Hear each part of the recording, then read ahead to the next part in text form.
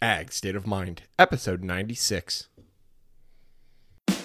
Welcome to Ag State of Mind, a podcast that examines the stresses affecting producers of agriculture and how to alleviate these stresses and improve farmers' lives. In this podcast, we discuss openly the mental health crisis that is occurring in the agricultural community and what we can do to help turn it around. Now here's your host, Jason Meadows.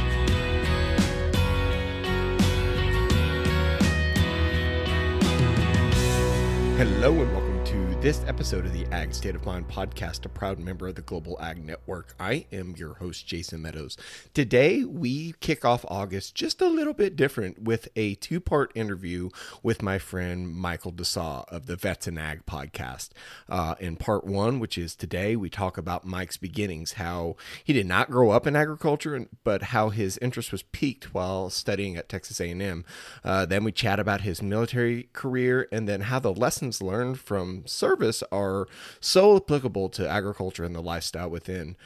Next week, we go a little deeper into this where it turns into almost an impromptu interview where Mike turns around and is interviewing me. I think that's something that us podcast hosts tend to do when we are on other podcasts is ask questions. And it was really cool because there's some things that came out, and you'll find this out next week. There's some things that came out that I realized that I had not shared on this particular, on my own podcast. I shared it on other people's podcasts, but not this one. So it was a really cool opportunity. Mike does an incredible work, and I think we will definitely talk to him again after this two-part series. So check out this week, share it with your friends, and then be sure to tune in next week where we go a little bit in depth. So find all things Mike at agdconsultant.com. And here we go with the first part of this interview with Michael Desaw of the Vets and Ag podcast. Michael Desaw, welcome to the Ag State of Mind podcast, friend. It's been a long time coming. I know we've been trying to get this on the schedule for a number of weeks, but I really appreciate you having me, Jason. I'm excited to be here.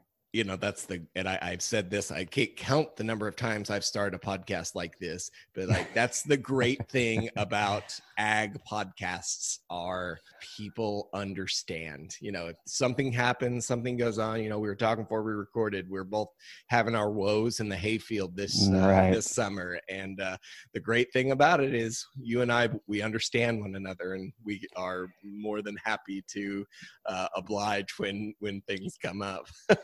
That's an interesting point. I've never heard that kind of connection between recognizing the need for adaptability and agriculture and having it kind of relate to just everyday life and the podcast like this. So that's interesting that you mentioned that, and maybe it's just subconscious at this point. Maybe we just sort of intuitively recognize that these things happen in the profession, and you just kind of be flexible with it. You know, no one has any hurt feelings.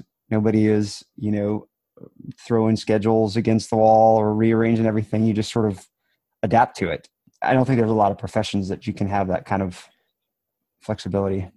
Yeah, no, absolutely. You're absolutely right. And I believe it was my friend Caroline Sick. She has the Farm Story podcast, and her and I were recording, and we had similar things come up, you know, where things where adaptability was key. You know, we had to change the schedule around a little bit, but you know, we were both okay because we're both farm kids and we both have cattle and we both know what, you know, the kind of things that can go on. And, you know, cow doesn't care if you have a podcast scheduled and she's ready to, if she has to have a calf pulled, right? Or, the baler breaks down or whatever it may be. I mean, things just happen, and, you know, and that's a great thing about people in rural life, in agriculture. There's, you know, it's great if we can stick to a schedule, but we know that that's not always the case.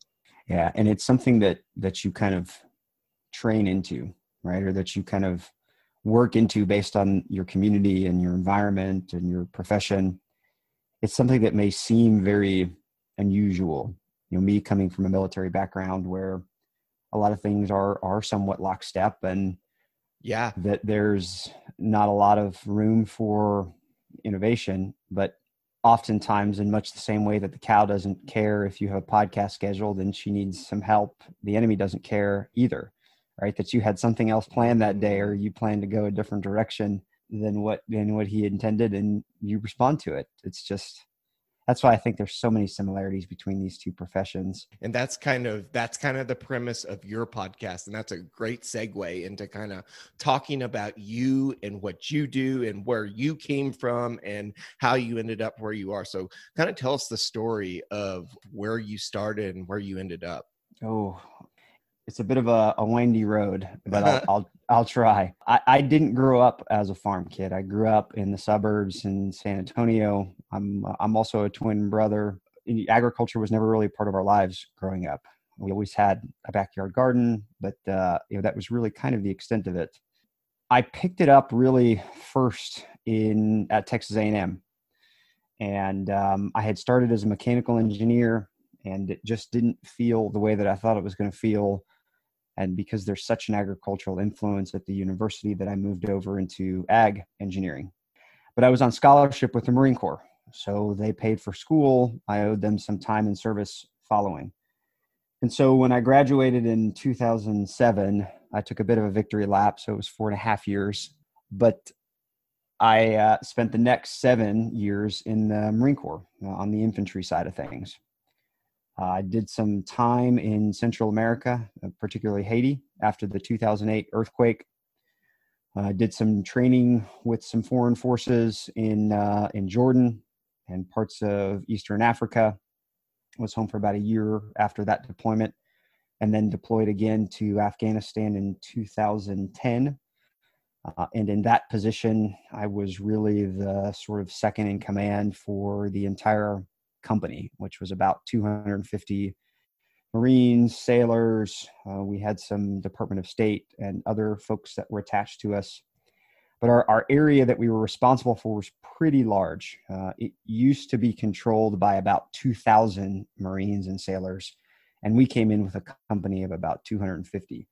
And I was the second in command of that. And really my responsibility in that particular deployment was everything and anything related to keeping that unit functioning, from logistics to, we had about $40 million worth of gear that we were responsible for across, at one point, 15 different positions. We were working with both the police, the Afghan police and the Afghan army, from the enemy situation to developing an intelligence picture to lots of the technology components that supported the pieces of equipment that we were using, any and everything, and you name it. That was kind of where my bucket fell into. But I learned a tremendous amount, was tried and tested, but was very fortunate enough to bring everybody home just before Christmas of that year. I spent my last 2 years teaching at, it's called the basic school, but it's where every Marine officer, regardless of what their job will be, spends their first 6 months. We teach them everything and anything they would need to know to support the Marine Corps infantry. So I did that for about a year, and then I got selected to teach at the infantry officers course, which is a more specific infantry tactics focused school. At its core, it's about leadership, though. It's about how to identify it, how to evaluate it, how to train people in it, how to test it, lots of intentional uncertainty, etc. So I did that for about a year. Before I left in the summer of 2014, my wife and I felt like we were being kind of called to walk a different path, one that was maybe more entrepreneurial in nature. I had always thought that prior to joining, I was going to spend 20 years and it was going to be a career, but it didn't quite feel that way at that point. And so we started to look at what else we could do. It also just so happened that at that point in our lives, we were looking to diversify from an investment perspective outside of the US. We knew we wanted something that was tangible, something that was uncorrelated to the more traditional markets. We wanted something that had a generally appreciative trend to it over the course of its historical existence as an asset class. And we fell into agriculture, particularly farmland, as that asset class that met those needs for us.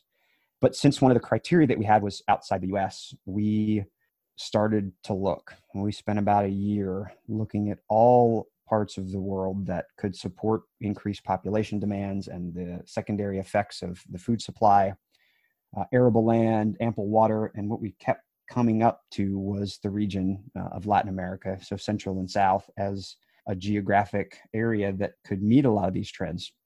And so we said, this looks interesting, but let's go see it for ourselves. And in the early part of 2015, my wife Katie and I and our 3 boys, who at the time were fairly young, 4, 2, and 6 months, we basically set off on what would probably best be described as a 6-month, 6-country due diligence trip down into Latin America. So we spent some time in Ecuador, Peru, Chile, Argentina, Uruguay, and then Panama before coming back in the latter part of the summer of that same year. We looked at probably over 100 different ag assets for investment across the value chain: row crop, permanent crop, livestock, some value-added processing, some specialty crops, etc. We ultimately did invest in a mixed ag project in the southern part of Argentina, which we still manage today through a local family and our own family. And, really there was 2 other parts to that trip. It was to lay the groundwork for the consulting company that I started shortly after we got home in 2016, AGD Consulting. But it was also to show the boys that there was more to the world than what was directly in front of them and what they had experienced up to that point in their lives. There were different cultures, there were different people, there were different concerns, there were different impacts that were affecting different parts of the world, et cetera. So we wanted to expose them to some of that. Katie and I have always been lovers of travelers, throughout our young adult and mid adult lives, so to speak.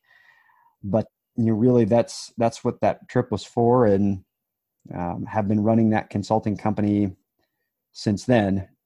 The firm itself it's a strategic advisory firm that operates primarily within the food, ag tech, and investment parts of the value chain. Clientele typically include a variety of different investors: retail, high net worth, private equity, some debt.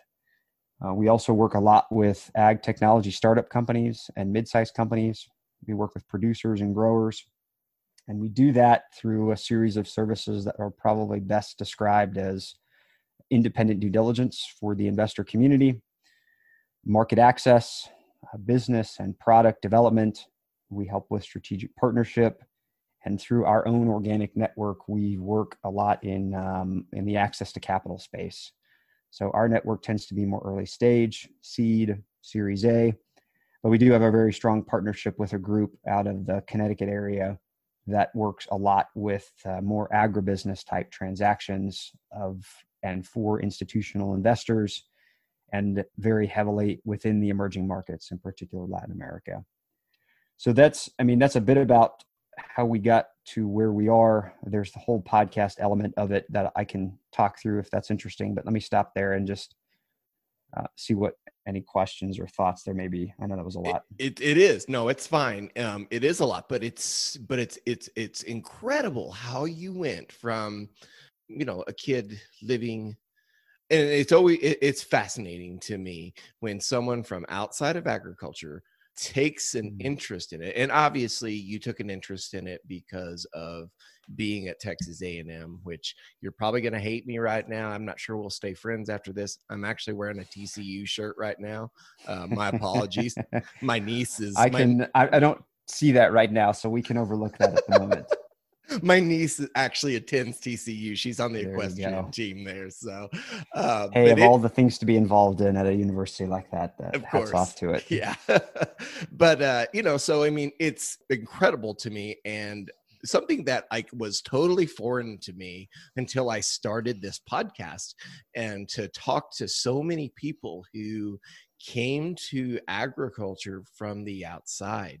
And I think that's great, because provides great perspective, and it provides this much needed fresh set of eyes on things. But then you went to the military route, and obviously thank you for your service to our country. I don't know. I don't know if you get tired of hearing that or not, or if it's sometimes feels like it's disingenuous. But I truly mean that, because that's something that I did not do, but I'm always thankful, and I always want to make sure I thank vets for their service of our country, because without that, we wouldn't have what we have. So I'm so thankful for you for that. I appreciate that. You could tell when it's genuine. Yeah, I agree. But you found this way to kind of put it all together, and you kind of brought all the things that you were passionate about: agriculture, military, travel, and kind of made that into one. And where you have your consulting firm, and then you do so much work with vets and agriculture, and involved in agriculture. And I think that is so great whenever you can combine passions like that and make a living out of doing it. I mean, it's just I applaud you for that, because I'm sure it took a lot of work to get there. Yeah, and I think I appreciate those kind words. I don't know how put together it feels sometimes, but it's certainly something that is a passion, and it is certainly something that gives me, and I think it gives our family, a sense of purpose. And when I talk to the veteran community prior to the podcast, but also in the course of those discussions, so much of what they lack, I think, after they transition, is the same sense of purpose and sacrifice for a greater good that they experienced in the military. And when they depart from that point in their lives and they hang up their uniforms, that need doesn't go away, right? It's still a part of who you are, whether that was trained into you or whether that's always been a part of who you are. It's still there. So a lot of the conversations I hear tend to be about that search for that same purpose. And that doesn't mean that the search is for naught, right? Because in a lot of those instances, they find out what they don't want to do, right? Maybe they did logistics in the military, or they were in motor transport, and they think that that's what they need to do or what they want to do in the private sector. And they go and do that. And it does it for them, or it doesn't. In many cases, it doesn't. But what they find whenever they and however they eventually stumble into agriculture is the same sense of purpose again, right? It's the same greater good. And it's not, so you talked about thanking veterans for their service, and it's genuine. I can tell from you often when you get that, the veteran doesn't need or generally want a comfortable life, right? They don't want empathy. They want to be challenged again in the same ways that they were in the service, right? So I had Rachel Pettit on the other day, who is the fellowship grant manager for the Farmer Veteran Coalition out of California. They do a ton of work with about 30,000 plus members across the country that are veteran farmers, exactly as their name annotates. And what she did not come from a military background. She wasn't a veteran.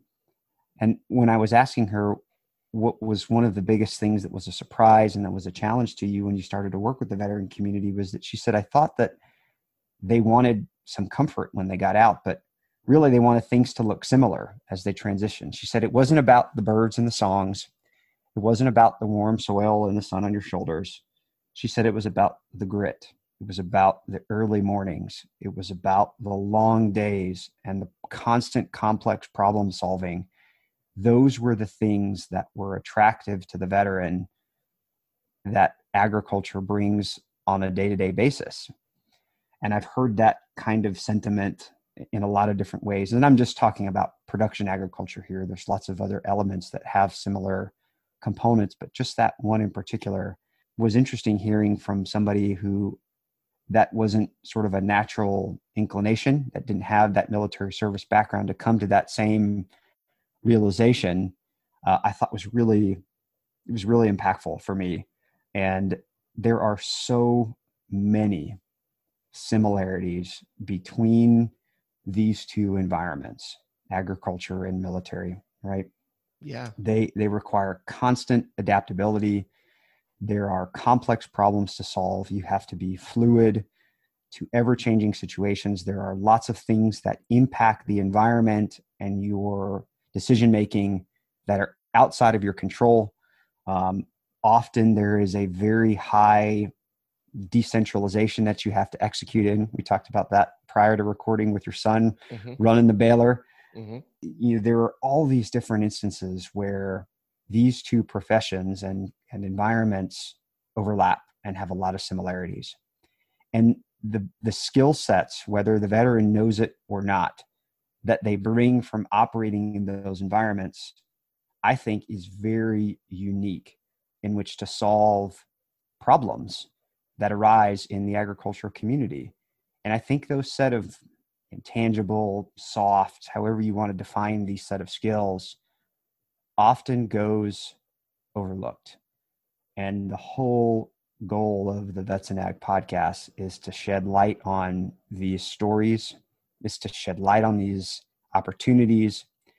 It's to tease out from the veteran the stories that they have, because that's often the way they communicate, so that the agribusiness, the Deeres, the Cargills, the Tractor Supplies, the Nestle's, all these groups that may or may not have veteran hiring programs, they can hear what these veterans have done and what it means to an organization like that, and maybe give a second thought to bringing a vet on board where they hadn't beforehand. So it was just, when you were describing that earlier, those two thoughts came to mind. It's really interesting to me because obviously what you say makes sense about the similarities. I think what the hard realization for me is so many things are, when you're in the military, are done while you're or for, in my mind, this is how I think of it, while you're facing a possible life or death situation, so I mean, that's, I think, the thing that, like, where my mind goes. But if you really peel that layer back of it and you say constant adaptability, the fluidity of the situation, things outside 100%. Of your control, decentralization, trying to delegate tasks, there being a sort of chain of command, no matter how small or long that chain of command is, it's still there. Yeah, all those components that are so vital to the military are just as vital to agriculture.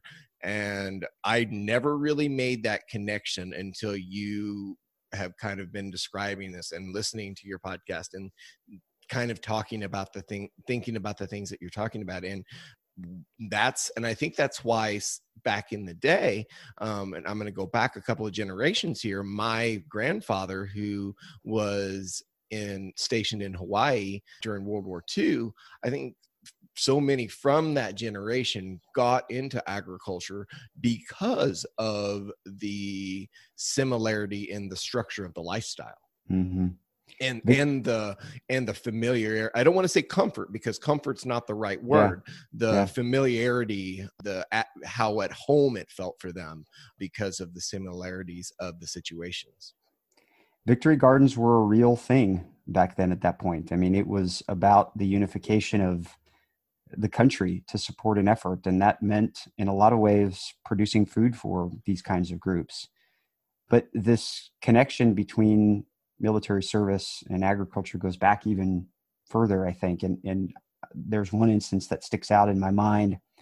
I had Benjamin Martin on the show, who was he was a former Amtracker, so armored amphibious personnel carrier. He was an enlisted Marine, and he now runs a winery in the Willamette Valley, Dauntless Wines.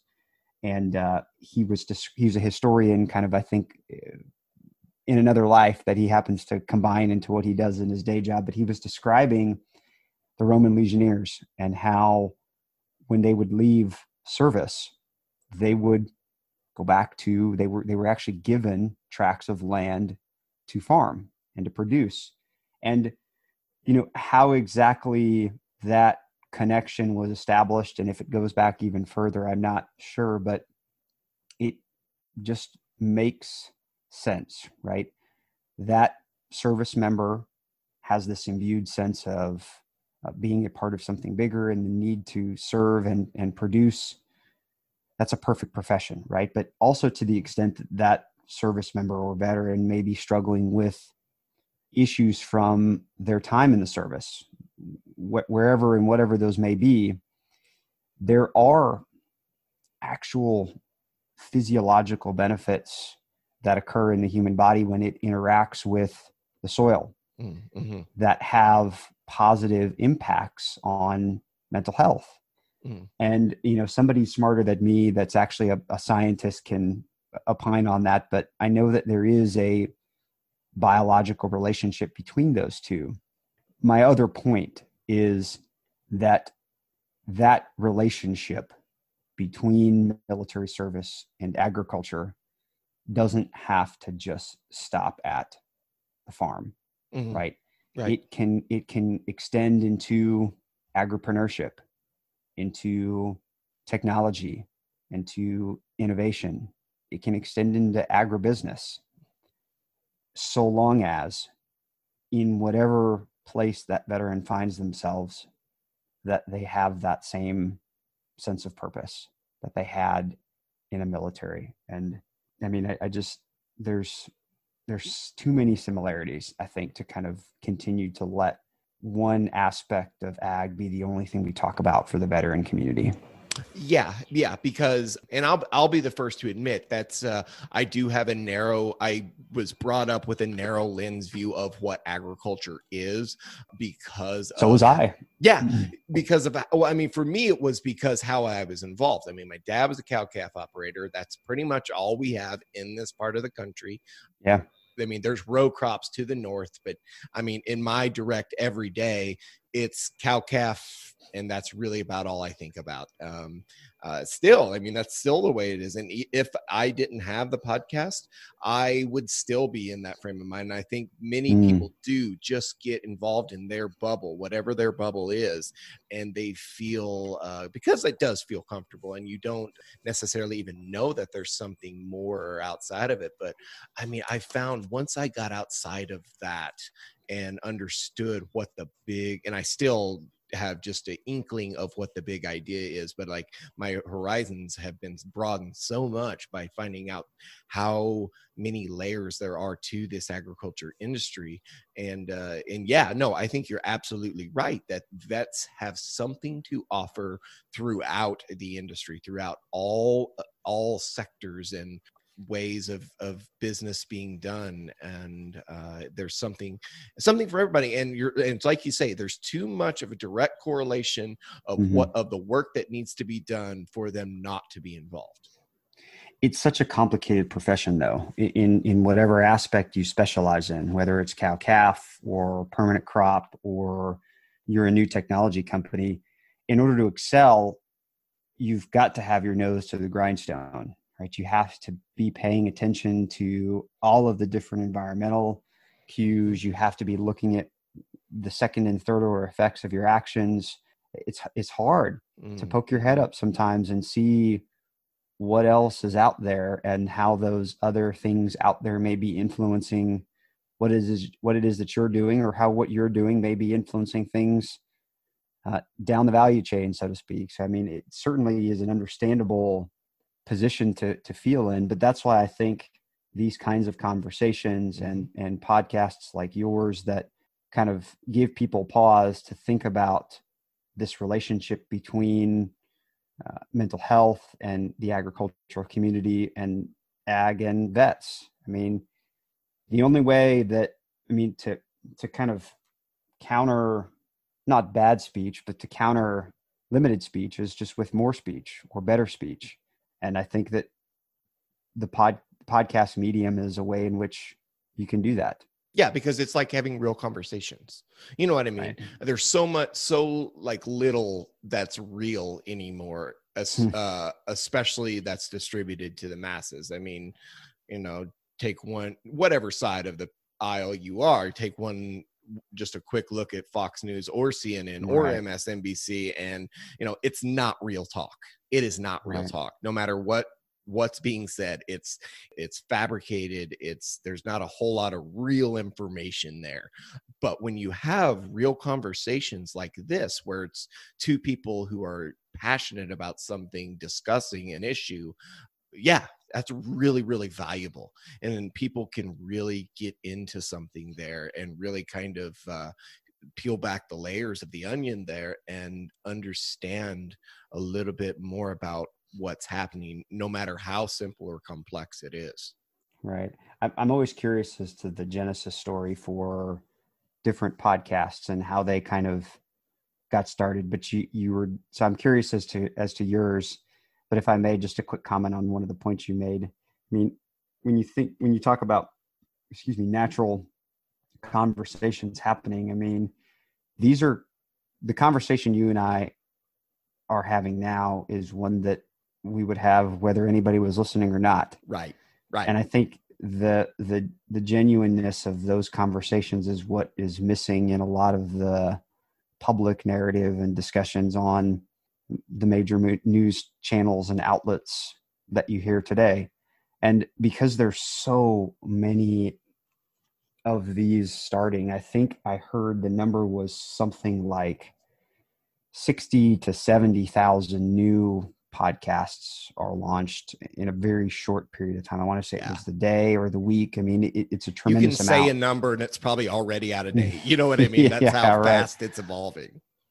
But I mean, these kinds of conversations are what is necessary to elevate discussions that you're passionate about or that are important to you. And if somebody that is interested, they'll find it or they'll tune into it. And if it's valuable, to hang around.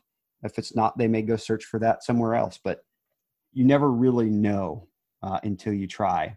And the kinds of conversations I was having on a day-to-day basis anyway were just so fascinating with what's happening in the technology space with ag today. And on a somewhat unintentional basis, my veteran past and that community would kind of intersect. But I said, wait a minute, there's something that can be done here. And if we're already having these incredible conversations, why not just hit the record button and kind of put it together and see if anybody listens. And that's kind of where we're at right now with our show. But I'm curious as to sort of what your genesis story was with the Ag State of Mind. Thanks for listening to Ag State of Mind. We hope this episode has encouraged you. Be sure to follow us on Twitter, Facebook, and Instagram at Ag State of Mind. And don't forget to subscribe to this podcast on Apple Podcasts, Stitcher, or Spotify so you never miss an episode. See you next week.